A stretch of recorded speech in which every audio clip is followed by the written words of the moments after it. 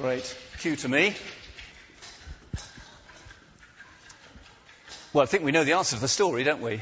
That it moved. And I was going to ask the question, so what stones do we have that stop us seeing that Jesus is alive? Because he is alive, isn't he? He really is. He really was raised from the dead. So what are the stones that stop us seeing it? There was this stone and they couldn't roll it away. Interesting. Let's have the first slide, can we? Do you know what that is? It's a petrified bear. Petrified bear. That means it's got stone round it. Because the water's got so much minerals in it, it forms a stone round the bear. And we use the word petrified when we're scared to death and we can't move. Because we're so scared. I was like that once at school, I remember. Petrified. I couldn't move. That's a petrified bear. And Jesus talks a lot about people who are blind and have got hardness in their hearts in the Bible. And in Mark, we've been studying Mark of late, there's several times when this word is used, where you kind of get stone around something, and it's therefore immovable. And there are a couple of times when Jesus uses this word, and it's to do with feeding lots of people, an amazing miracle. Now, some of you may remember the story, but there was a time when there were 5,000 people plus, and they had nothing to eat. You remember the story?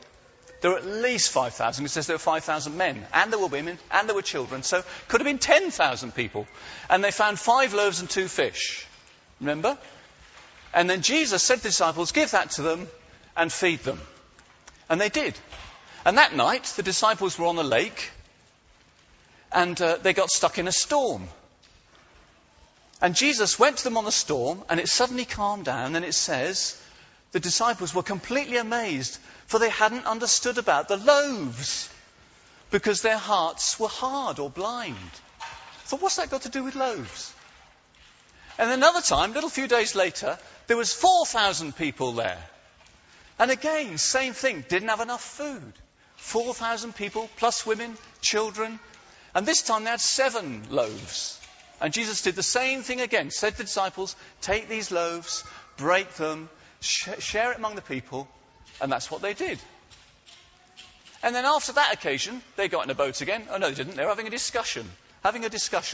And then they just didn't get this thing about bread, and they started debating, oh, we haven't got any food to eat, and this kind of thing. And Jesus said this. He was quite angry, you know. He said, do you still not see or understand? Are your hearts hardened? Don't you have eyes but fail to see, and ears and fail to hear? Don't you remember? When I broke 5 loaves for 5,000, how many basketfuls of pieces did you pick up? I reckon they went, 12. And when I broke 7 loaves among 4,000, how many bits did you pick up? How many basketfuls did you pick up then? 7. But don't you understand? I find that difficult to understand, don't you? What's it about? You see, they thought it was impossible.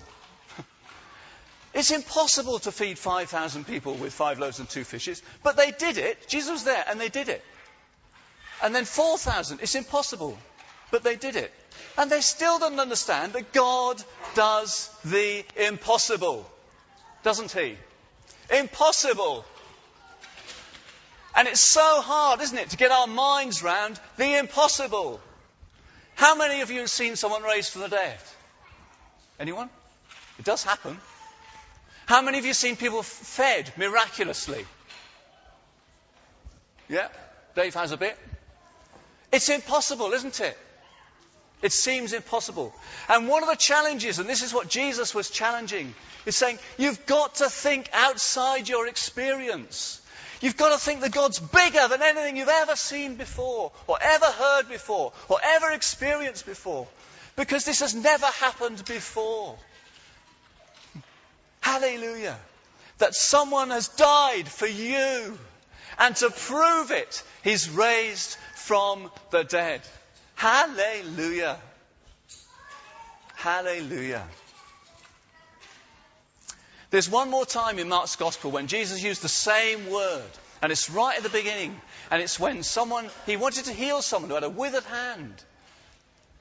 And the Pharisees said, no, you can't do that. It's a Sabbath day. It's a special day. It's a Sunday. We don't do that on Sundays. And Jesus was so angry with them. And he said the same thing. He was grieved at their blindness or the hardness of their hearts.